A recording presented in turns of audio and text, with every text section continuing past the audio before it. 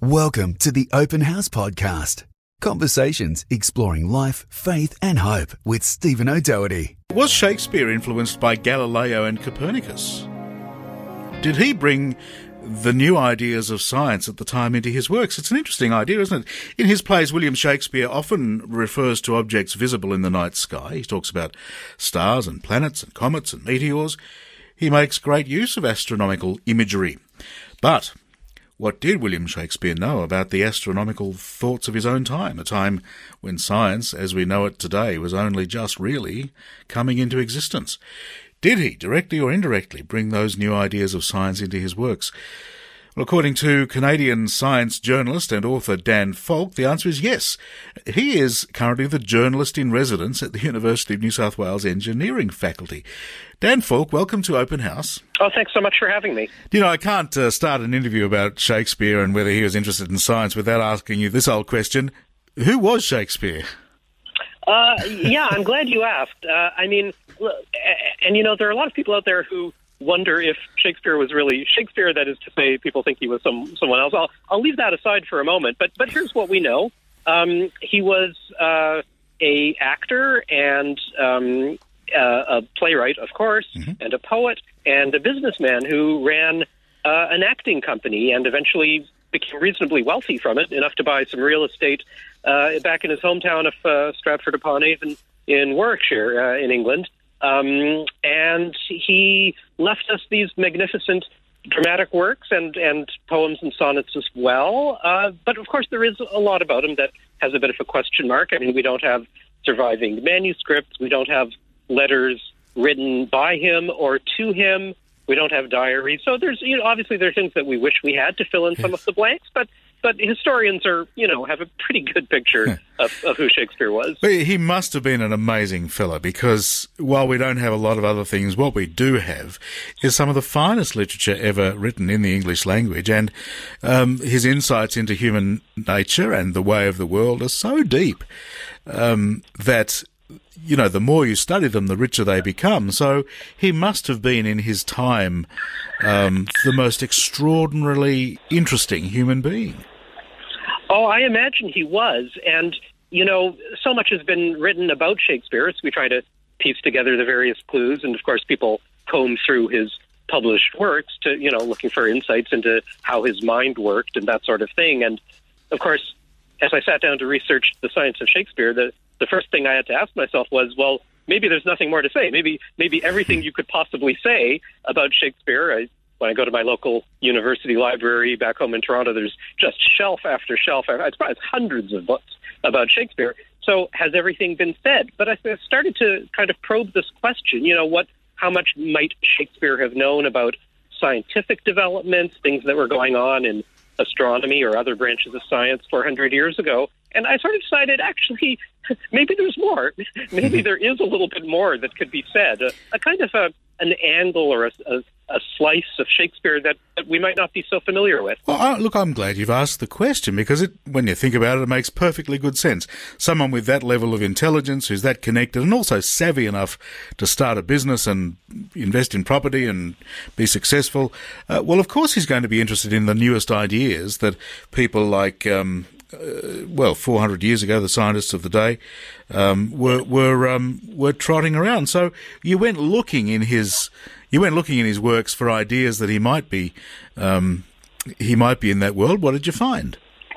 Yeah, so I uncovered a few interesting things, and of course, in many cases, I should just explain, I'm not a Shakespeare scholar by profession. I don't have a PhD in this field, but I'm a journalist, and what I am pretty good at doing is rummaging through books and articles and kind of pulling things together and pulling things together that people might not have known go together. So that's kind of what I did for this. And so, for example, Copernicus had published his kind of groundbreaking revolutionary work describing that the sun, not the earth, is the center of, well, what we would now call the solar system. In those days, it was the world. It was everything. It was their universe. Now, Copernicus was already dead for about 20 years by the time Shakespeare was born. It's kind of natural to ask, did he have any awareness of it? Was he interested? What did he think?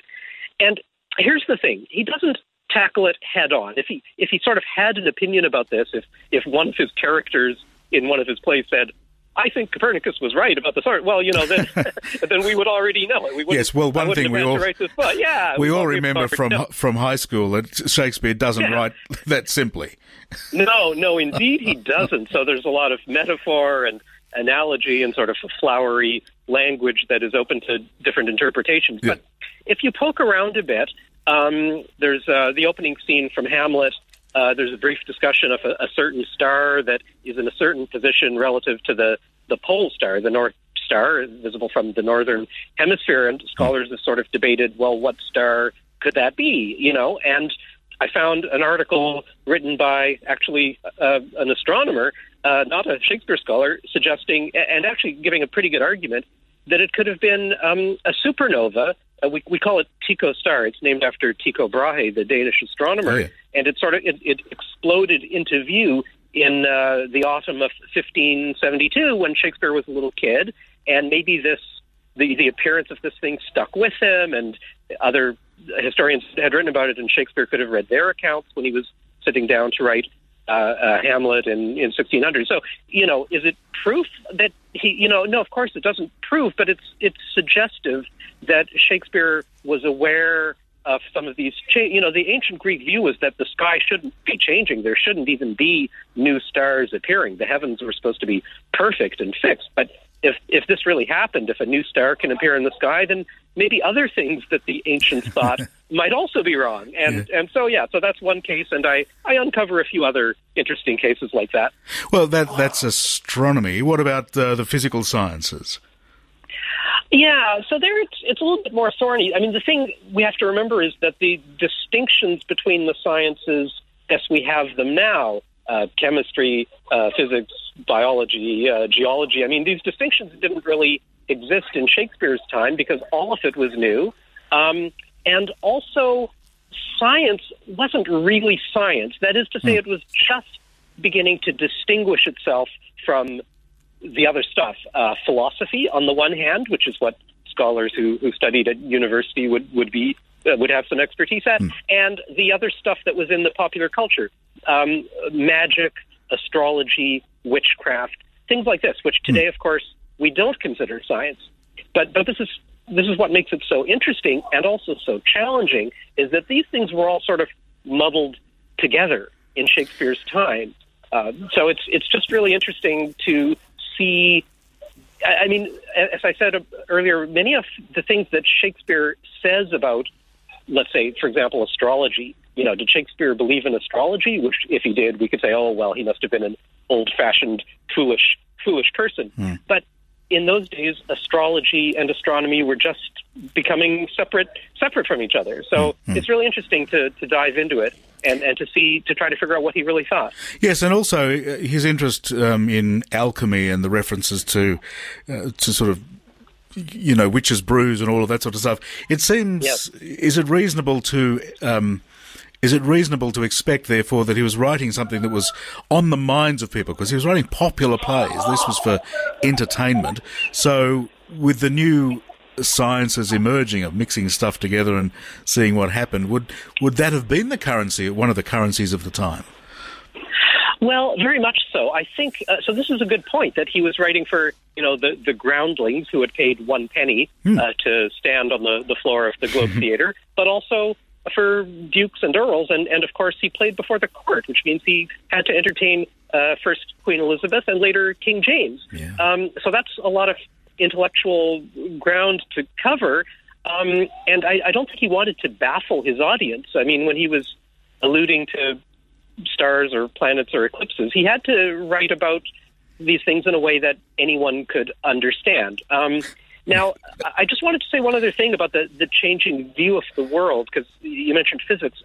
So an idea that was, I think, quite new at the time was kind of a mechanistic worldview, the idea that that the universe is somehow a little bit like a machine. Like a machine, yes. And you poke it in one place and something will happen over there. And this is kind of new. And the older view was that the universe is a bit more if I can use a big word for a second, animistic, that it was somehow infused with, I don't know, it's that the universe had a soul or something like that. And I think what's so fascinating is that the old worldview was just gradually beginning to give way to the newer worldview. And, in plays like King Lear, the characters themselves kind of hash this out and sort of argue about it, which I think is really interesting. That's very cool.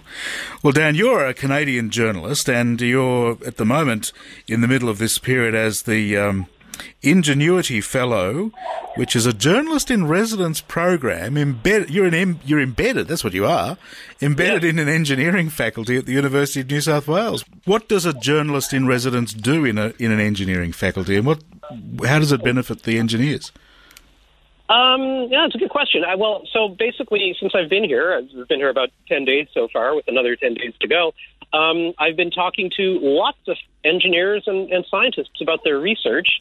And hopefully it benefits everyone involved. So I benefit by learning about their work and hopefully eventually, writing about it, or, even if I don't write specifically about their work, it'll inform articles, and I do radio work as well, et cetera. So things I write in the future will be informed by this, and hopefully it's good for the professors and the faculty members and maybe even the graduate students and everybody else, because, I can help to spread the word about the fascinating and really groundbreaking research done at UNSW. So hopefully it's good for everyone involved. Well, hopefully we'll hear some of that on your own podcast, which is called Book Lab. But for today, thank you so much for speaking with us. Oh, it's been my pleasure. Thanks a lot. That's Dan Falk. He is a journalist from Canada and the, what was that phrase, journalist in residence at the University of New South Wales School of Engineering, which is really interesting. He says that he was at a conference somewhere, and they went over and they presented that they wanted people to apply to be journalists in residence, and he couldn't believe his luck. A trip to Sydney sounds fantastic. It's all in aid of, I suppose, is it for humanising journalists, engineers? Did I just say that? I think I just did say humanising engineers. Anyway, Dan's giving his illustrated talk of The Science of Shakespeare in Sydney on the 7th of November, my wife's birthday, at 6:30pm at the AGSM building. Discover more Open House podcasts at openhousecommunity.com.au.